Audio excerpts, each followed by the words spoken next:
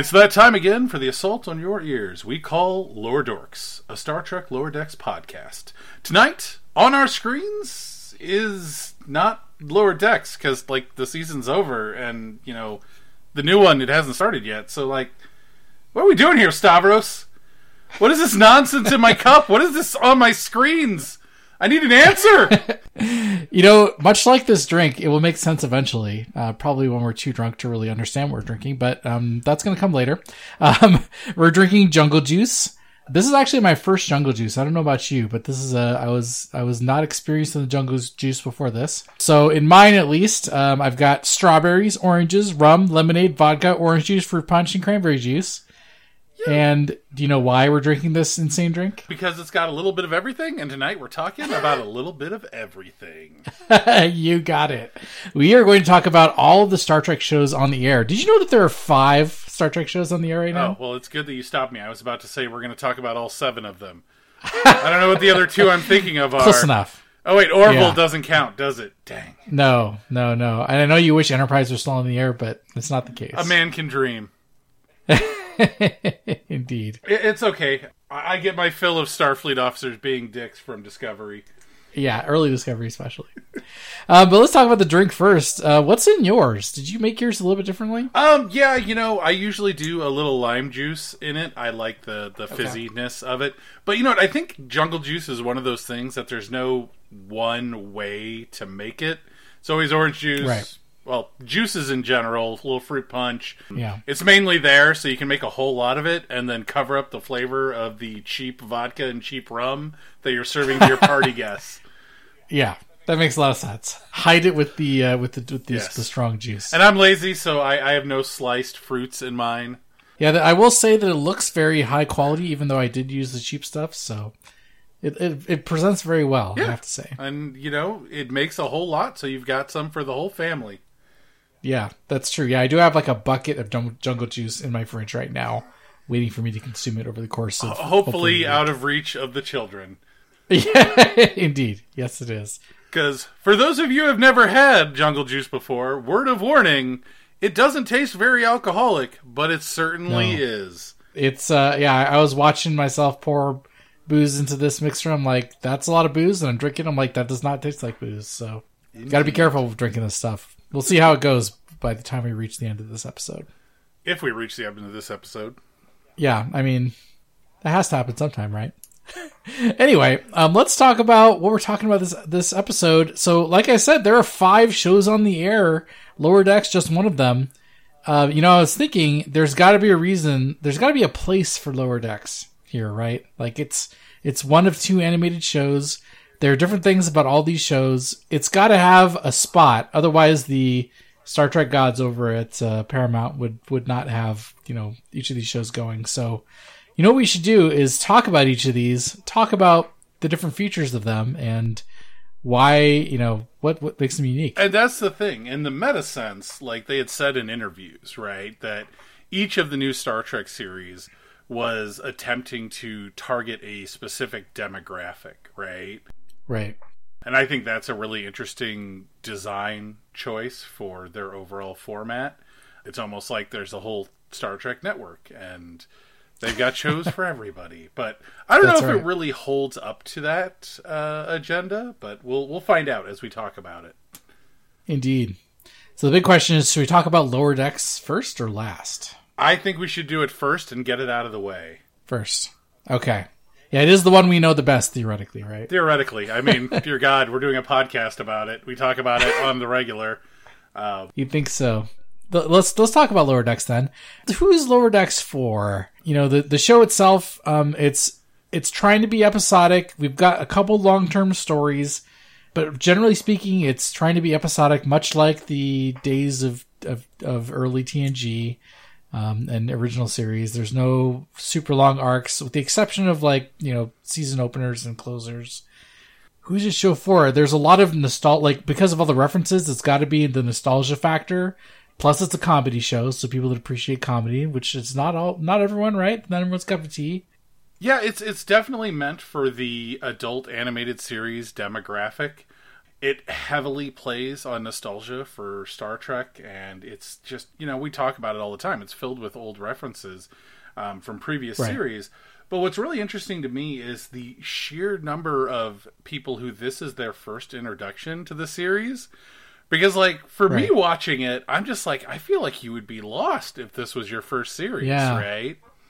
But I think the strong characterizations and the decent plots kind of make up for the saturation of references. And you know what? It's kind of like old sci-fi series and old movies where they'll reference things that are completely irrelevant to the series, right? It's the whole Obi-Wan, I served with your father in the Clone Wars bit, where, what are the Clone Wars? Never referenced again in the movie, right? Nope. So, I mean, I imagine that it doesn't matter quite that much, whereas in this series, those references are made, but for those of us on the inside, we're like, ooh, I get that reference. Right. It's weird because, obviously we're more along the lines of the super fans, where we're like, oh, what is that? What's that? But maybe a new fan is more drawn in for the kind of Rick and Morty-like humor, rapid-fire humor that the show sometimes has. So, multi-level, maybe, definitely, for Lower Decks. Definitely. And mentioning, though, it's episodic. One of the things I've noticed about all of the new series, and I think this is a product of the time they're getting made, they're all interwoven with arcs, right? Lower Decks specifically tends to lean towards character arcs, but even then, they're more subtle arcs. Like the series doesn't lean on them, right? But they're a part of the overall narrative, and they even lampshade it numerous times when there'll be a reference to Bold Boimler or By the Book Mariner, right? And there's stuff that happens in episodes where it's all like, oh, this is a reference to this character's character arc, throughout the season. Mariner working with Ransom. But ultimately, there are arcs, if you aren't watching it in order, which I don't know why you wouldn't in this day and age, if you're only watching episodes here or there, you may not realize there's that arc going on, but it's there, right? There's episodes work without your knowledge of the arc, unlike things like Babylon 5, where if you haven't seen the arc and you pick up an episode in season 4, you're lost, right? It's a softer arc and more of a character arc rather than story-driven arc. I would totally agree. I feel like sometimes they intentionally de-emphasize the arcs. Like they'll start an arc and then let it drop for several episodes, which in a 10-episode season, not that much, right? So, it'll come back eventually, but, people like, T'Lyn, we want T'Lyn back! Oh, and then she's gone for, pretty much an entire season. Bit character promoted to cast member. But you know what? I think that's very reminiscent of TNG, especially Worf in TNG. He had a character arc throughout the course of the series, but it wasn't a continuous thing, right? It was... There would be a Worf episode that built up his character. There was Klingon episodes that built up the arc of the Klingon Empire and Worf's role in it. And I think that's much more akin to what Lower Decks is doing. Totally. What are our takeaways here? That it's multi-level. We've got intro, fans coming in, introduced to the IP because of the comedy and the episodic nature, but we've also got multi-level, references and character arcs for the harder core guys. Yeah, I think ultimately the demographic is definitely the adult animation demographic, and while they're hewing towards Star Trek fans, anything else that they pick up along the way is definitely a bonus.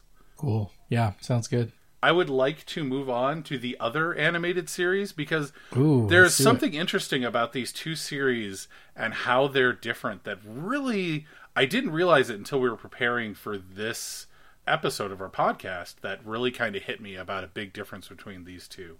Yeah, let's talk Prodigy then. Yes. What do you think? What's your knee-jerk reaction? It's funny. Lower Decks was the series when it first was announced. I'm all like, I'm not going to like it. Wound up loving it. Prodigy as a series was one where I'm like, there's no way I'm going to like this.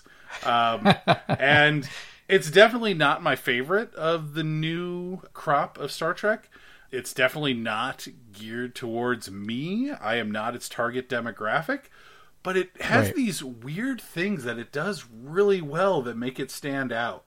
One of the things in modern entertainment that happens all the time is where you're sitting there going, this plot is ridiculous. If these people would just talk to each other, the plot would be resolved in 5 minutes.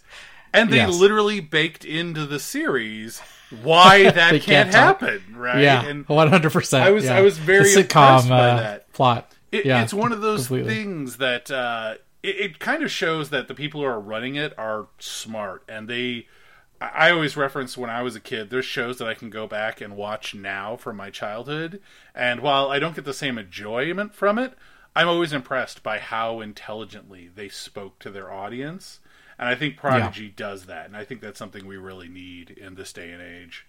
Yeah, Prodigy, for me, like they have lots of these kind of goofier characters with, Rock Talk and Murph and all that kind of stuff. They're clearly trying to cater to younger fans, I would think. And they start off, there's, the first season, as we're recording this, the first season's over. So we wrap things up with all the characters kind of getting together at Starfleet headquarters. But the way the show starts out, it's kind of more generic-y sci-fi, and the glue that's trying to hold the show together is like the kooky characters coming and taking control of the ship and all that. But you're right, like there's this like kind of baked in, more highbrow. You kind of got some nostalgia effect coming in there with Janeway and where's Chakotay and all that, because people won't know who that Chakotay is. So there's like this underlying current of like something that is getting stronger towards the end of the season that's encouraging the kind of nostalgia factor or the kind of classic Trek factor. To put on my, marketing hat here for a minute, that is a great marketing tactic to introduce those characters and to say, hey, they have this whole background and this whole story before the series. And then the younger fans that they're selling that to, after the series is over or after the season is over, suddenly there is this whole back catalog that can be open to them. Right. It's funny. I think if I were a kid, this is a show I would watch, right? Unfortunately, I was already watching Star Trek at that time. But if I wasn't, I was watching The Next Generation when I was, 5 and 6. I remember, when Voyager launched, I can't remember how old I was, but it was a show I enjoyed despite it being more adult targeted. And I think they're doing a great job of doing that cross promotion between their shows, of introducing elements. So when this series is over, the people can go and the kids can go and watch the rest of the series. But they also do a great job of not dumbing it down too much. Yeah. They still have those very kid-friendly stories of, Rock Talk can be a science officer despite him being big and scary, that sort of thing, which is very, it's a good story. It's a good, premise. But they also do, great other parts of the series, like their aspirational stuff of wanting to join Starfleet and their personal fears. It's pretty well done for a kid's show. It's odd because you watch the promo materials and you're like, oh, this is like completely new, 3D animation art style. Is this going to work?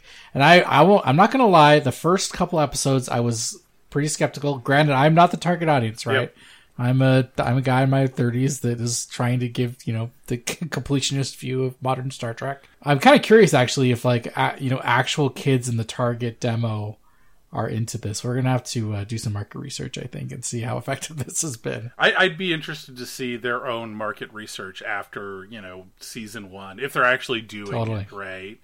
I had no doubt they have just gobs and gobs of data on who's watching it and when and how much, because they must. Modern times, it's not just Nielsen owning all of the records. Every streaming service, every web service, every, search... Every search engine out there is collecting data, and it'd be intriguing to see that information. But one of the things I did want to mention that I thought was really interesting is we're mainly focusing on, target audiences, the concepts, the, arcs, or the stories. But one of the things I noticed was in watching Prodigy, there are tons of scenes where I was immediately watching them going, man, why is everything happening so fast here, right? Like, okay. in old Trek, there'd be this, chase scene, and it'd be drawn out with them exchanging fire, and there'd be these, like, slow panning shots. And I'm like, why is that so different? And I realized, it's a 30-minute episode, right? Yeah. So everything has to be truncated. They can't do those sorts of long panning and sweeping shots. And then I thought about it, and I'm like, this is one of the big differences between Prodigy and Lower Decks. Lower Decks still has those shots. While it is much faster paced sometimes, they still have those long panning shots, those sweeping movements. I even noticed it in like their opening crawls, that difference between them. Lower Decks is a much slower opening crawl, and Prodigy is much faster, and I think that owes to their target demographic. Interesting. It's weird because they're the same or the same-ish time format, right? Like these are the two shorter shows. Yeah, and I think it just comes down to how they're written.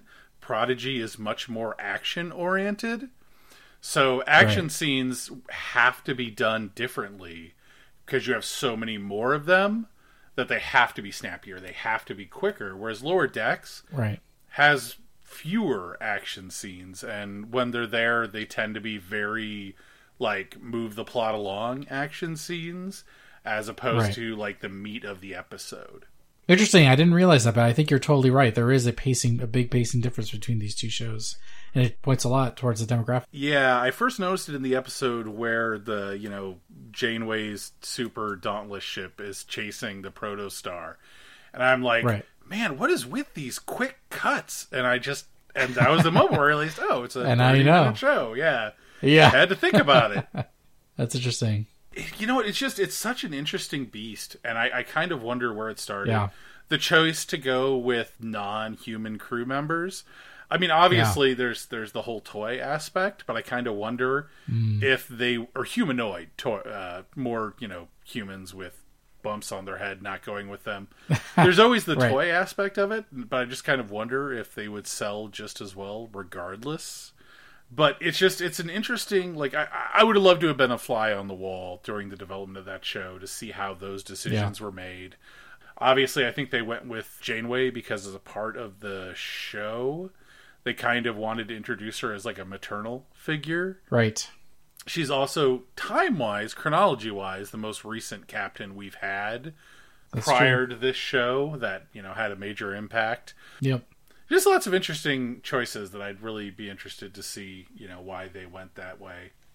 Yeah, I'm going to be curious to see, because at the end of season 1, they're implying that most of the main cast is going to be cadets on board a Starfleet ship. So we're going from ragtag, goofy aliens to now everyone are cadets on a Starfleet ship. Pseudo cadets. Is that going to change the demo? Yeah. Pseudo cadets. Kind of. They're basically cadets. Come on. Yeah. But what are they going? Is the show going to feel a lot different now that they're in uniforms? Following a captain. Very typical Star Trek instead. It's going to be interesting to see how. And I think changes. that maybe it's something I noticed in the first season. They started off and you wouldn't have recognized it as Star Trek at all, right? No, and then not at all. The most Star Trek thing you see is the introduction of the Protostar. But as it went on, it became more and more and more and more Star Trek. Yeah. And not just Star Trek in the trappings or visuals or, here's humans, here's Ferengi.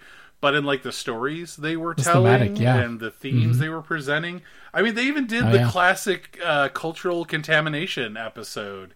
Yeah, they did. Yeah. So it's just I'm wondering if that's going to wind up being a big part of the next season. If it's going to be much more of a traditional Star Trek format. Which I think the show would lose a little bit if they did that. As opposed to keeping their more out there elements.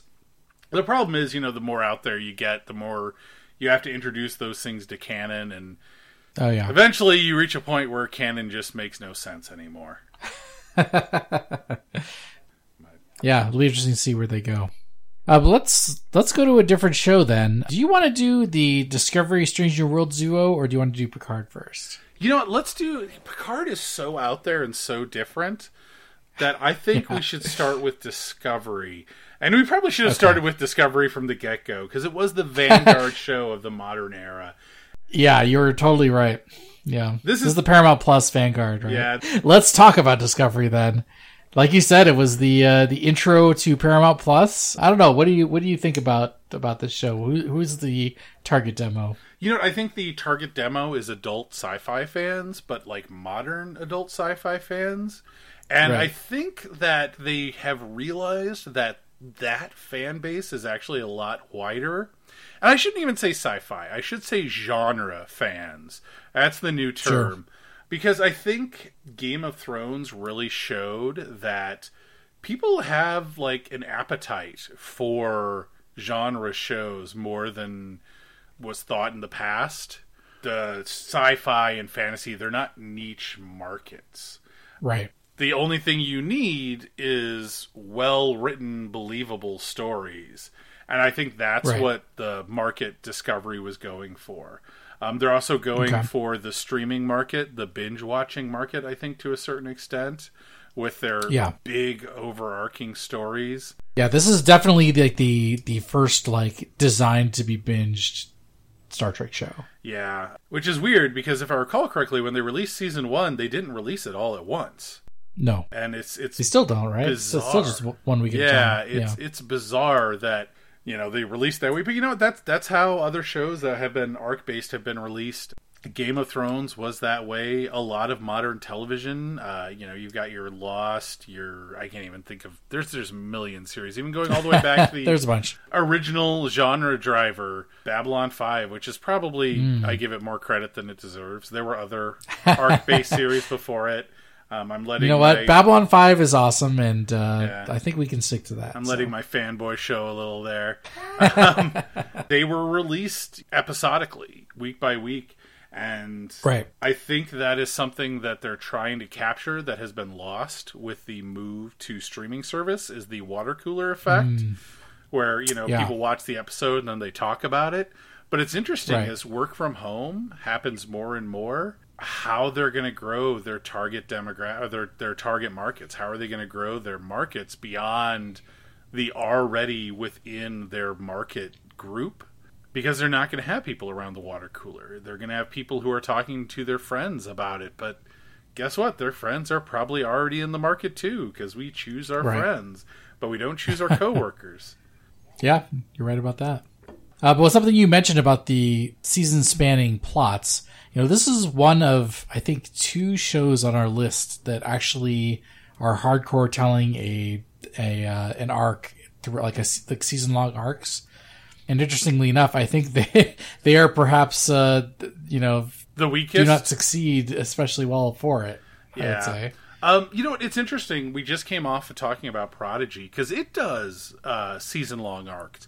But it's much softer, right? It's not a hard arc where every episode is focused on it. And even Discovery is a lot softer on its arcs than the other series, Picard. Right. Because every episode, while they tie into the arc, a lot of times they are a individual story that ties into the greater arc, right? And Prodigy does the same thing to a certain extent. And then it has episodes that have nothing to do with the arc and are just one-offs, which is you know, something that I think owes back to the early days of arc-based television when it was just starting out. You would have you know, shows that had arcs, your X-Files, you know, where there are arc episodes and then there are bottle episodes. That don't tie into the overall arc. Whereas Discovery, I don't think there's really any bottle episodes. Everything ties into the arc. Yeah, it's got to be. I mean, part of the reason has got to be the limited number of episodes in the season. Same thing with some of the other shows. Like, you have to get going on telling the story, or else you're losing the. And you know, that's kind of the norm now. And you know, I gotta say, like, a lot of people don't see it the way I do, but I think the shorter seasons that we're seeing now on streaming has also led to greater quality. The individual episodes, the production values, and if that's a trade-off that we have to choose between, you know what, I'll take the shorter quality? seasons with greater quality. You know, I'll take the never having to see another Sub Rosa again. How dare you? I'm sorry. I'm sorry. We just got removed. I know that's your favorite. I know that's your favorite canceled. episode. I shouldn't have done it. Why don't you like the sexy candle? That's the question I keep asking.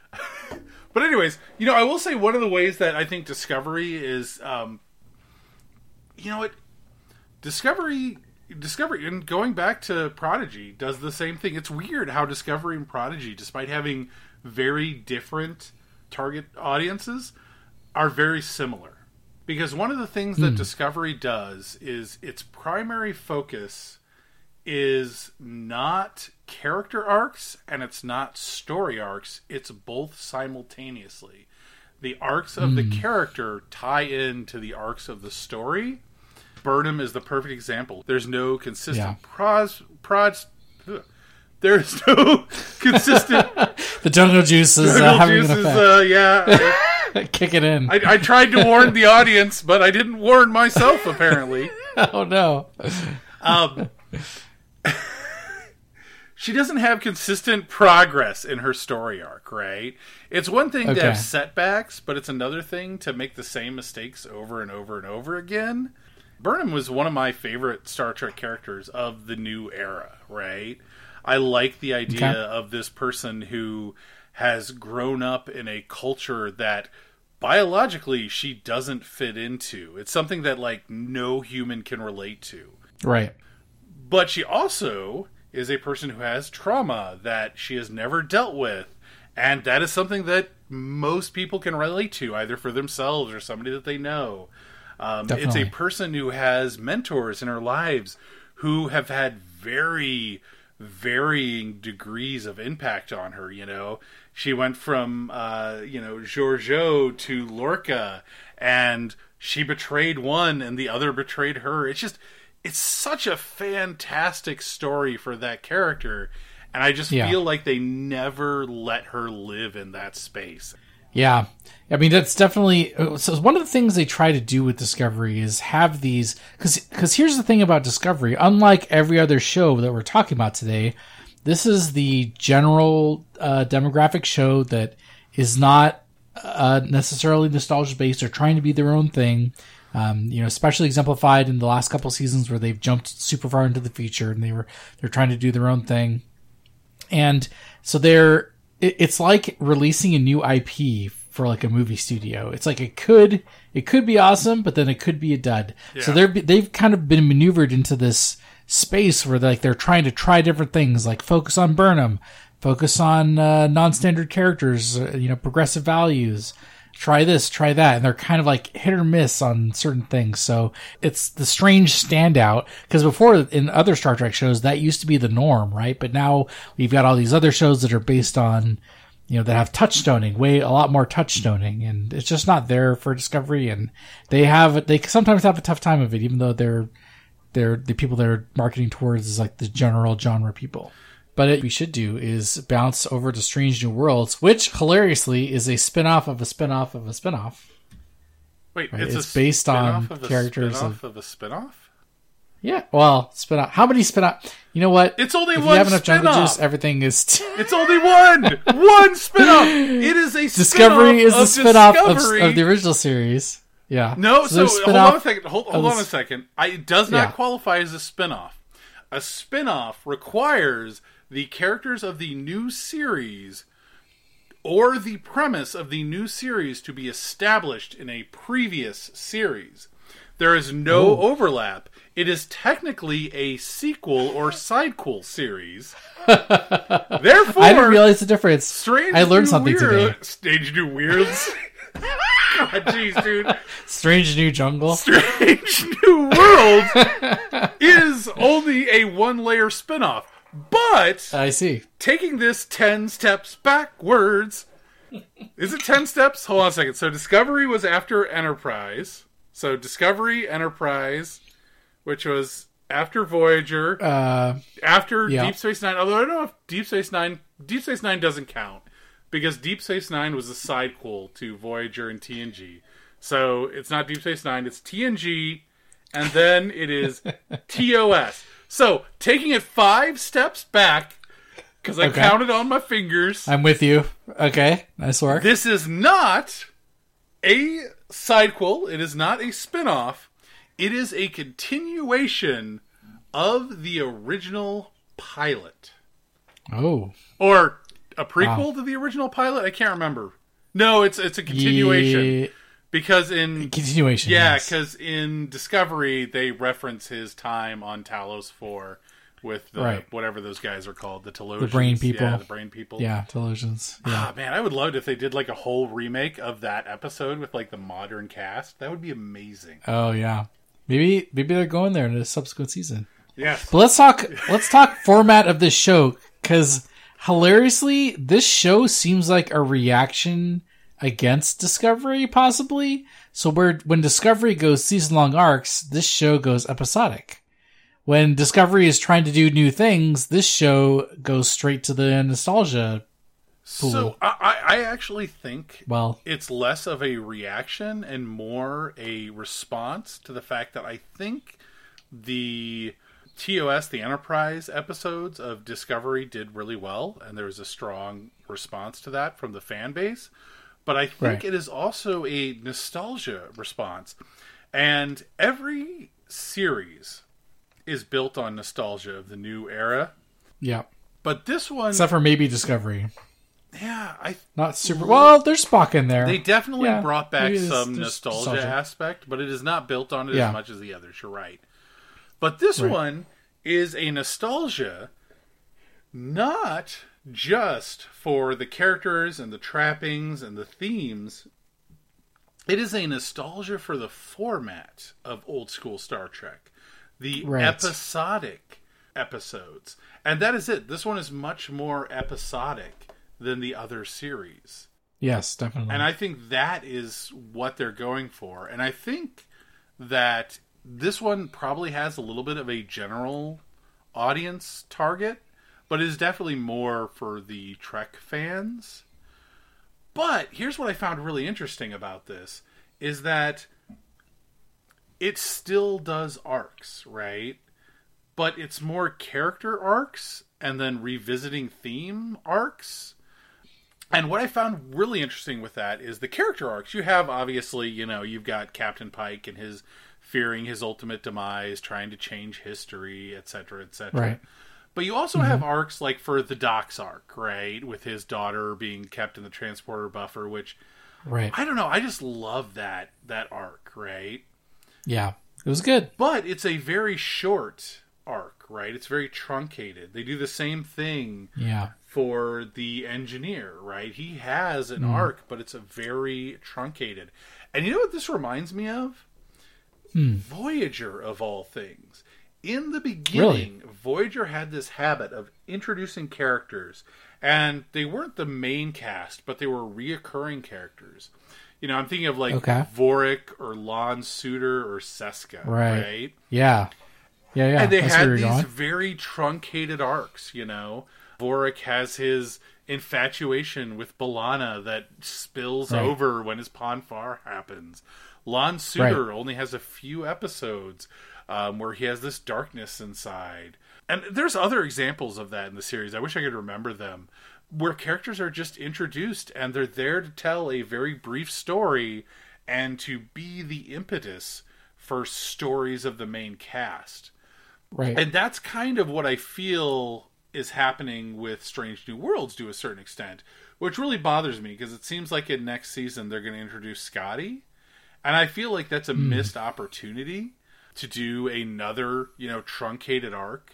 Maybe do like the TNG season 1 effect, where they keep replacing the chief engineer every few episodes, and do like entire episodes where there's like multiple qualified candidates. Yeah, but it's just I found that really, really interesting that they were going that route, and I think that's kind of an appeal to the modern sensibilities, where people do prefer arc-based television. I think it's kind of like a series either has to be a arc-based series to a certain extent, or it has to be a wow, brain is lost. Brain is swimming in juice. Yeah, swimming in the juice. Or it has to be a oh geez, this is embarrassing. Or are we gonna go somewhere eventually with this? Yeah, no. It's either there's an element of an arc in the series, or the series is an anthology series. Right. I was really disappointed that Short Treks only lasted the one season. I felt like that was a really strong direction for the series to go, especially now that they have so many series going to pick from, right? Yeah, and if it's just one of those things, you can reduce production cost by reusing sets, characters, effects, props, and I'm disappointed that it didn't keep going. Yeah. But let's go back to the demo question for Strange New Worlds. So do you feel like this show, I mean, obviously Pike and the Enterprise were introduced in Discovery. So is this show trying to target the people that watched that that season of Discovery, or are they really actually trying, or / are they even able to reach, fans that are, either general genre fans that were trying to find a Trek that would, be able to work for them, or even like original series fans that are, more of the nostalgia factor that they want Captain Pike on the show and they got a Captain Pike show. Like who is this show for? It's confusing. Well, so I think there's probably like multiple demographics they're targeting here. Strange New Worlds and Discovery, I don't think they ran concurrently, right? I don't think so. I think Strange New Worlds, like Discovery took a kind of a long break, and Strange New Worlds aired between a couple of the seasons. So I think their primary target is going to be those people who were kind of turned off by Discovery's new format, but were nostalgic for an old style format. Right. But I think it probably also is one of those things where they were like, hey, we have this market, right? And we're only doing 10 to 12 episodes a season, right? That's a problem, because when the downtime comes, we don't want to lose our audience. What if we put a side series up, which is different from the main series, but takes place in the same universe, right? Hmm. So instead of, reducing the quality of Discovery by just doing more episodes, they did Strange New Worlds. And Strange New Worlds is one of those things that in the off-season, if you're really into Discovery, it's not must-watch, but it gets you the same feeling, right? But it's also, if you're one of those people who's really into Star Trek, it's great for you. If you're one of those people who, is an adult and grew up watching Star Trek, or, Star Trek has been a big part of your life, it's very Star Trek, and you can watch it and get a lot of enjoyment out of it. Even if you don't like the more modern, arc-driven, the more modern themes of the rest of the series. Which is interesting, because they've definitely still done a lot of the, pushing forward into tomorrow stuff. Putting a black character on the bridge isn't a big deal anymore. So who are the now marginalized people in our society? Right. So I think that's really what it is. I think the main thing is they're trying to keep a Star Trek that is semi-episodic, that is more down-to-earth, that doesn't rely on nostalgia, while at the same time having that nostalgia factor, keeping it on the screens, keeping it streaming for people. Yeah, that's interesting. I didn't think about that when Discovery is off the air because of the short seasons thing. Yep. And I think you're totally right. Like, they're trying to kind of fill in the gaps, not only the air gaps, like when Discovery's off the air, but also like it's doing things that Discovery has chosen not to. So like the episodic shows and this and that, which fills in like the thematic gaps. So yeah, trying to cover all the bases. I think a part of what it's doing is what Short Treks tried to do, but I guess, you and me are probably the only market for that. That really was all like, this is amazing. You need to keep doing this. I love it. And everybody else is like, this is a little too weird for me. Yeah, unfortunate. Sadly. Maybe they'll bring it back one day. Who knows? Yep. Well, let's go to the oddest one, the most unusual one, the outlier. Which is weird because we're talking Picard. about a slate of 5 series where, like, one of them is traditional animation and nonstop jokes. The other one is, 3D animation targeted to young people. And we're like, right. But the really weird one... Yes. Yeah. And I got a lot to say about Picard. Oh yeah. Obviously. Let's hear. Well, let me first give the outlay. First, let's see what it's similar to. It's similar to Discovery in that it has the 10 episode season. It's got the season long arc, and I feel like this show is all about nostalgia. It's trying. I mean, obviously, the name of the show is freaking Picard. It's hoping you know who that is. You know what, though? Picard, even more than Discovery, is arc-based. More than any other series. Every other series does bits of, story arc and does bits of character arc. Prodigy, obviously, does, both in spades. Discovery tries to do character arc, but mainly relies on story arc.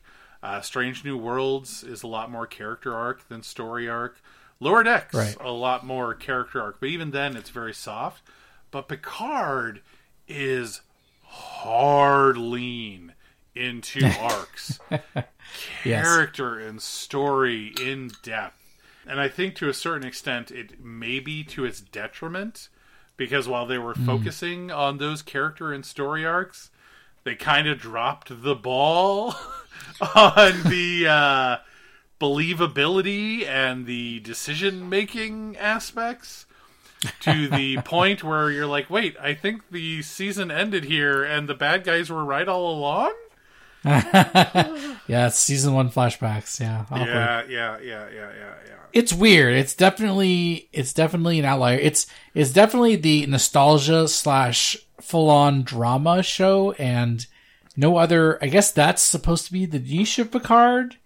Whereas something like Strange New Worlds, like Pike has been recast, obviously, but Picard, you've got the actual return of cast members from previous shows, and that, I mean, aside from Lower Decks, which is thematically a very different show, Picard is the only one that's doing the full-on drama, and maybe that's what's supposed to be making it unique, possibly. Yeah. Well, and a part of it, too, is unlike every other series, like Discovery's probably the closest. Picard is not, there's no ensemble cast, right? There's other characters, but they are vehicles for Picard himself, right? Right. Discovery comes closest with its, Michael Burnham focus. But even then, other characters have very strong arcs and very strong presences. Tilly's drive to become captain, Saru's dealing with his, past experiences and his being an outlier in Starfleet and, all that story arc.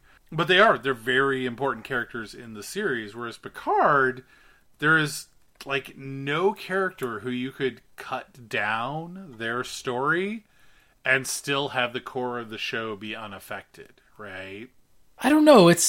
This show, I feel like, is having trouble deciding exactly what it wants. Aside from the fact that it's yes, we want this to be a drama. The other story elements are just all over the place the rest of the show. Like the season 1 is, Starfleet are jerks and nobody wants to stop Picard.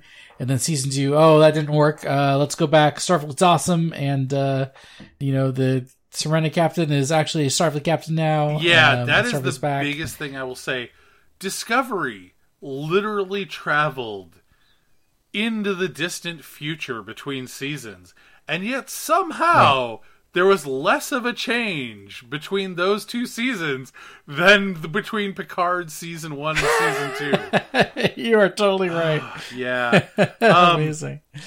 Yeah. I like the idea of the captain who has fought for his ideals for so long and then suddenly is, an outcast, right? That It's marginalized, yeah. you know, and they do that in the motion pictures, the TOS movies to a certain extent. Yes, otherwise known as motion pictures. The Yeah, old-timey phrasing. quiet you.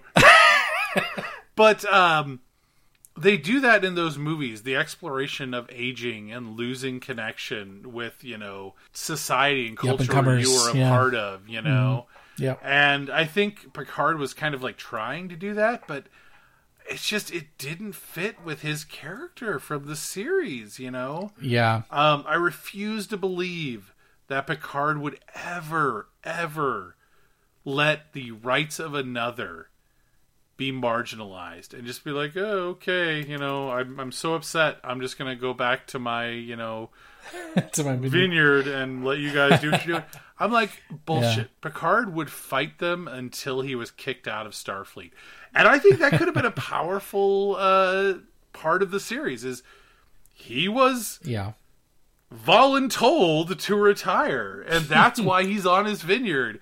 But there's still a lot of people in Starfleet who are backing him. That could have been a great aspect of the story, you know? Legends don't die. He is still a legendary individual in Starfleet, and there are still people who look up to him. That could have been a great story. Mm-hmm. You know, he goes to the artifact, right, and meets the ex-Borgs. And he could have been an aspirational character, somebody who reclaimed his life.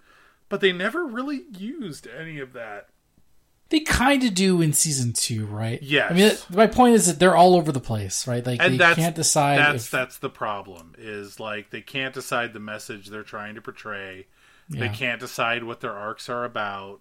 With that said, there are, I mean, not to completely poop on the show, but like there are some great elements to it, even story elements. I don't think we disagree on the Borg origin, how exactly good that was in season 2, but I'm on board.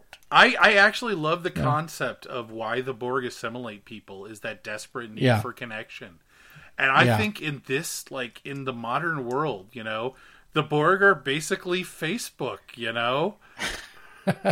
Totally. So there are elements that are good, but it's just thematically it's all over the place. So it's hard to say like who this show is for. Like, do they want, like, are they, you know, TNG fans that were just really into Picard, and they'll just follow, you know, the people just watch the show because, you know, whether Picard's marginalized or a superhero Starfleet admiral. It's it's hard to say. Very much a character piece, right? I always talk about the episode where they, and I've already mentioned this before, but the episode where they go to the artifact in season 1, right? Right. God, that episode was so well done, and hands down, you can't fault Patrick Stewart for his acting chops. No, like the way he is on board the artifact. There's like these moments where you can see he has this fear still inside of him, right? He is just so... These people who he should connect with more than anybody else in Starfleet, maybe other than, you know, 7 of 9. He is terrified of the Borg because of what they did to him. But at the same time, you know, they're a people who were preyed upon, right? They're victims of the collective. And I thought that was a fantastic story. And when episode 1 of season 2 started, I'm like, we're finally going to get a exploration of that. Voyager did it to a certain extent, but I was really looking forward to that in Picard. And I thought that introduction of, you know, the Borg are just desperately seeking connection, and it's gotten out of hand. It's a great story, but they never deal with the negative consequences of that, right? They're just like, just change and be someone different. Well, it's too late.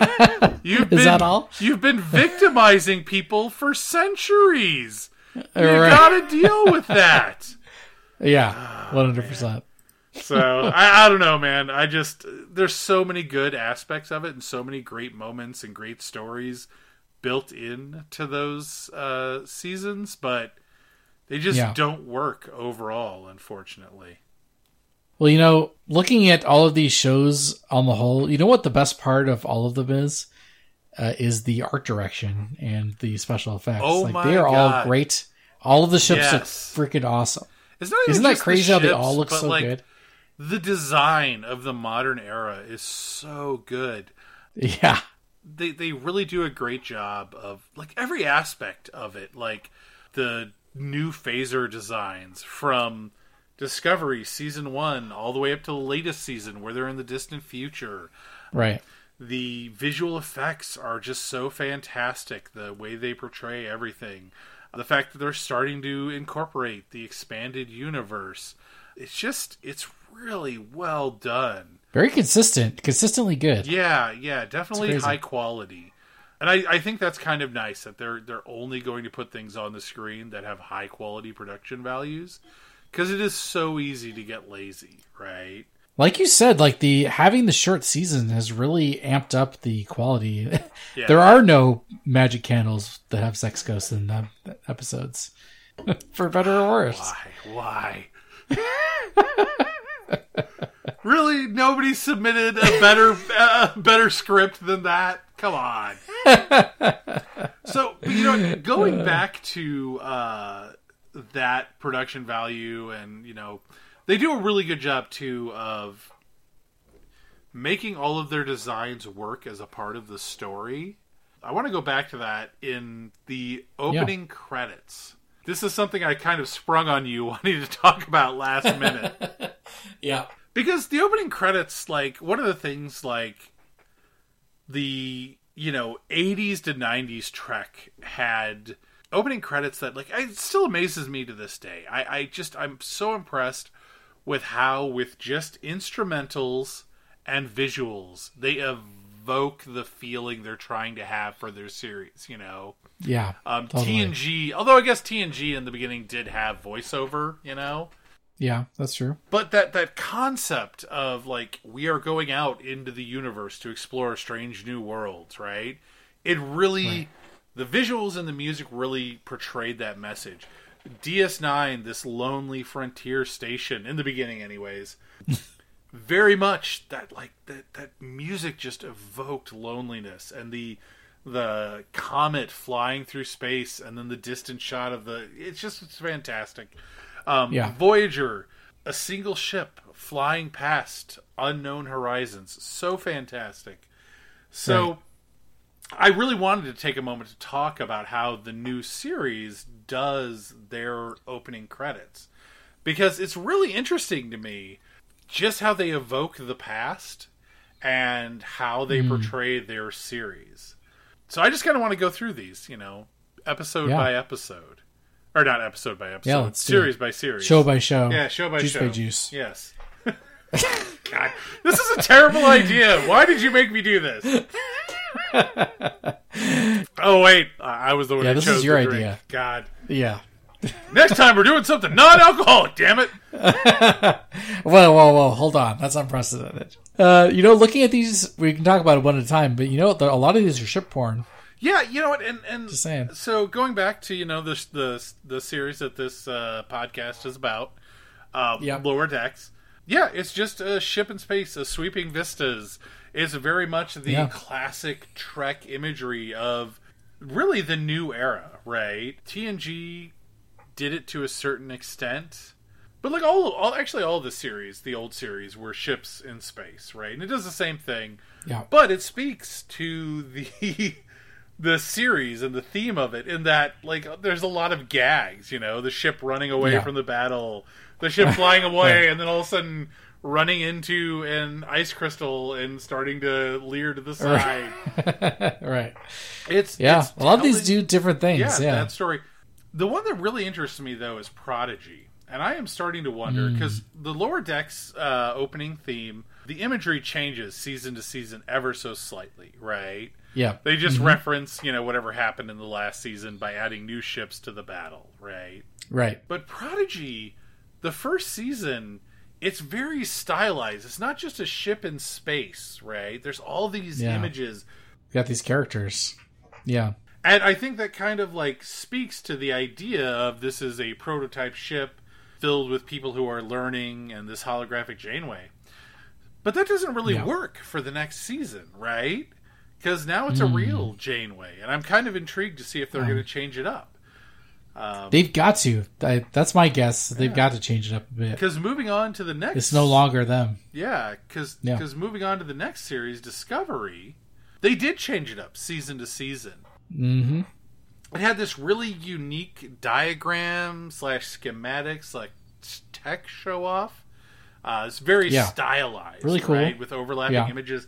And that was one of the things I noticed when they were like promoting Discovery prior to its launch. I don't know if you saw any of the coverage beforehand. I remember going to the Star Trek Las Vegas convention, and they had the room set up, and it was very like, this is the technology of Star Trek Discovery, and that really plays out in the opening credits. I don't know how well that works as like the theme of the series, though. I'd say it's probably the least relevant. It's still cool. The least fitting, I think. Like the technology isn't that important until they get to the future. Then it's like a big key player of changes, but it's a weird thing, right? Now, albeit it's not all technology. There's also like star charts, and there's the Discovery flying over what appears to be like a planetary surface. There's images of, the eye and the face and all that stuff. Right. It's interesting, just like that imagery. And I think it is the least effective for opening credits. I still like it. I like the visuals. It really harkens back to my favorite opening credits, Enterprise. You really want the vocals. Yeah. It's just been a long road since we've seen that. I'm willing to bet that if it was just a instrumental of that same music for Enterprise, it would still work. But the visuals are the theme of the progress of mankind, right? Yeah, moving out into space, and that works really well for that series. Whereas Discovery, not a lot of the images just don't work, and I don't know what. Yeah. And I don't have a good answer for how. It's not that they don't work; they just don't make sense in the context of the show. Yeah, right? It's like it's designed to look cool, and that might be it. Like and some stuff works, right? Plot. Like the scene of the Discovery flying over the planetary surface. Yeah. Although I will say the shot of the comm badges in the transporter room where they get beamed out and like the new style of comm badge beams in because they've gone to the future. Some parts are cool. They're not relevant to the show, but like they're relevant to the plot a little bit. Yeah, the opening credits evolve as the series goes along. There's changes. All the shots of Discovery are of the refit Discovery, which I think this is the first series where we have actually seen the main like a major refit hero ship get refit and look visually different. What, the Cerritos getting refit and looking pretty much exactly the same? It just looks better, They're just like, oh shit, our model was garbage. Yeah. Let's try it again. Let's find a new reason. I love this new high-res refit. But yeah, it's definitely the weakest of the new batch, and it's weird the choices they made. Yeah. Like, I don't know. Some of the stuff, like the imagery of the communicator works, but why the imagery of the phaser, right? Yeah. Maybe just like looks cool. In the beginning it was a time of war or something. I don't know. Yeah. And that's just it. By itself, like maybe it would have worked, but it's a lot of tech. It's, the space suit, and it's just, I don't know. It doesn't really work. But in Strange New Worlds, we just get, look at the Enterprise. Look at the Enterprise going there. Enterprise going there. It's much jazzier, the opening theme. It's a very fast pace, which I actually, ironically, don't think that works for the series. The series isn't a faster pace. It's true. It is. You're right. Traditional, slow-paced Trek. Yeah. The arcs aren't, hit them one after another. They're long-form story, But visually, it's very nice. The music is good. It harkens back to the TOS themes. I will say this. It definitely moves quicker than TOS. And maybe that's kind of what they were going obviously. for. I feel like it's very thematically appropriate for the show. It's the Enterprise goes to a place and does a thing. And that's all the opening credits is. That is the visuals. The Enterprise goes to a place. Yes, that is the visuals. Yeah. It's more the music I'm thinking about, right? I see. Because, looking back at DS9, it's this very, somber, lonely music, right? Voyager. This is just straight up a remix of TOS. You know what? It isn't, and it is. They use elements from the TOS opening theme, but they also have their own unique jazzier bits. And, maybe that's what it is. Maybe they're like, hey, this is TOS, but we've jazzed it up. So maybe it works in its own way. It's Jazzy Toss. Yeah. Jazzy Toss. Jazzy Toss. Yeah.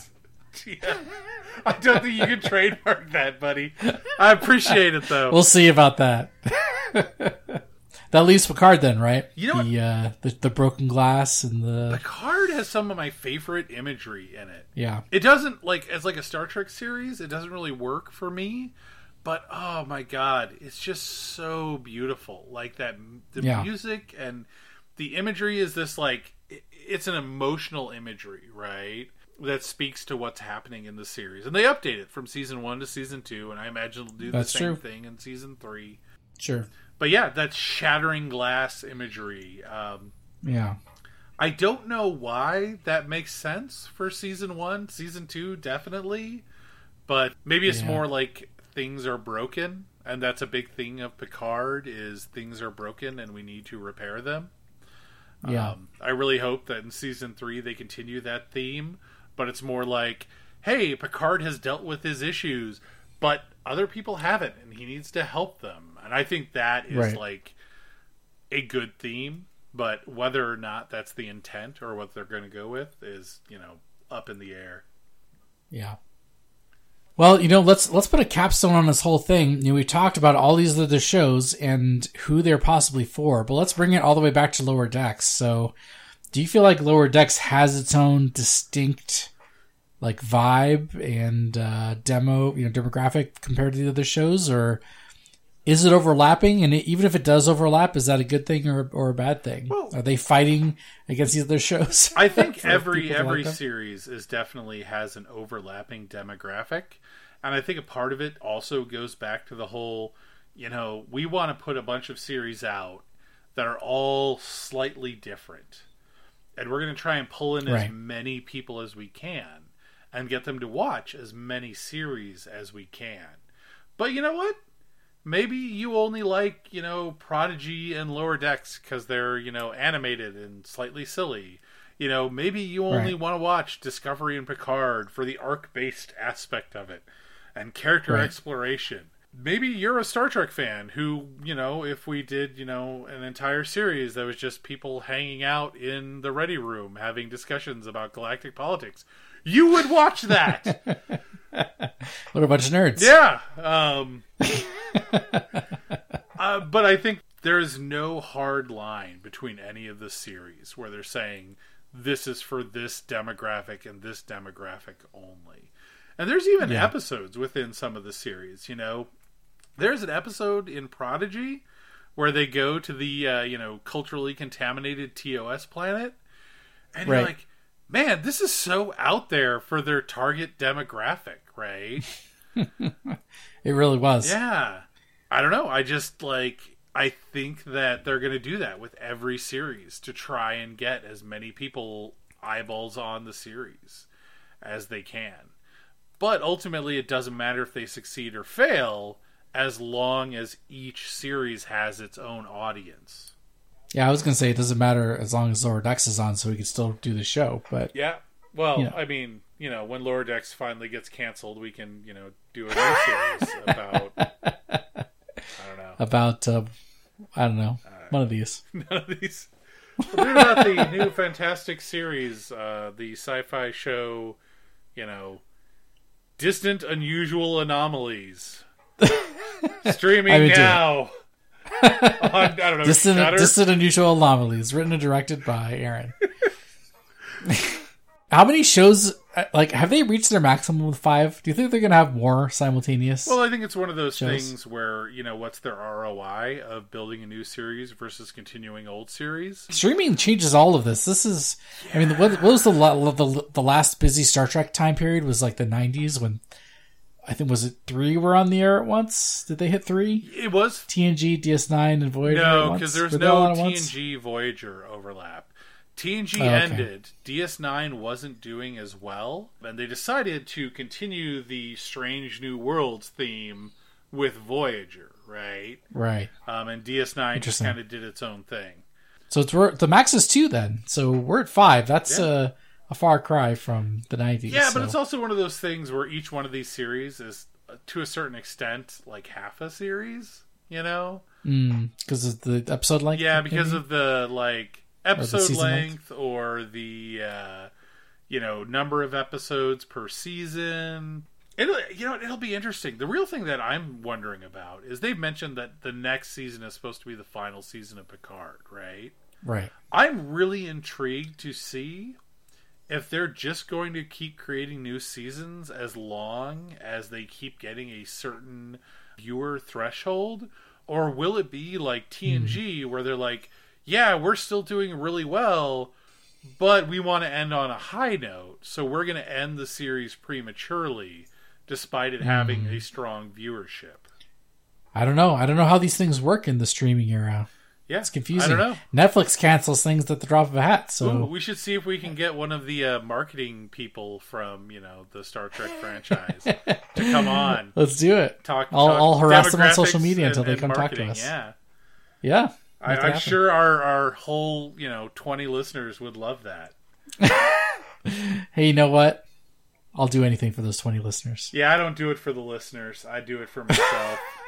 Eat it, listeners. That's probably the smarter way. Aaron doesn't care about you, but you know what? I do.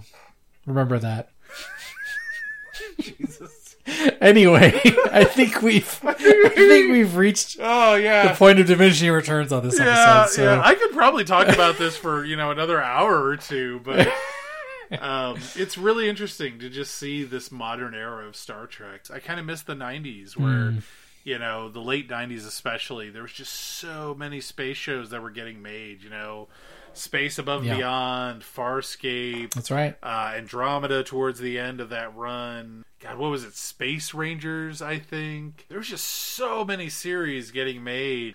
Now it seems like really Star Trek is the only thing carrying the torch now that Orville's been canceled. That's right. Well, things could be worse. I won't complain until we hit like the threshold of like 20 shows online at the same time. And they're all like Star Trek, and like some of them just like, Obviously. we hired... Netflix cancels everything, but Yeah, Paramount Plus doesn't cancel anything. The producer's nephew's really into Star Trek, so we're going to let him make his own Star Trek show. It's called, Mary Sue in the Gamma Quadrant. Make it happen, Paramount. No, don't make it happen. Oh. Get us out of here them, before we say Stavros. something else stupid. Yeah, I should probably do that. Jesus, man. So we've done it. We've done all the things.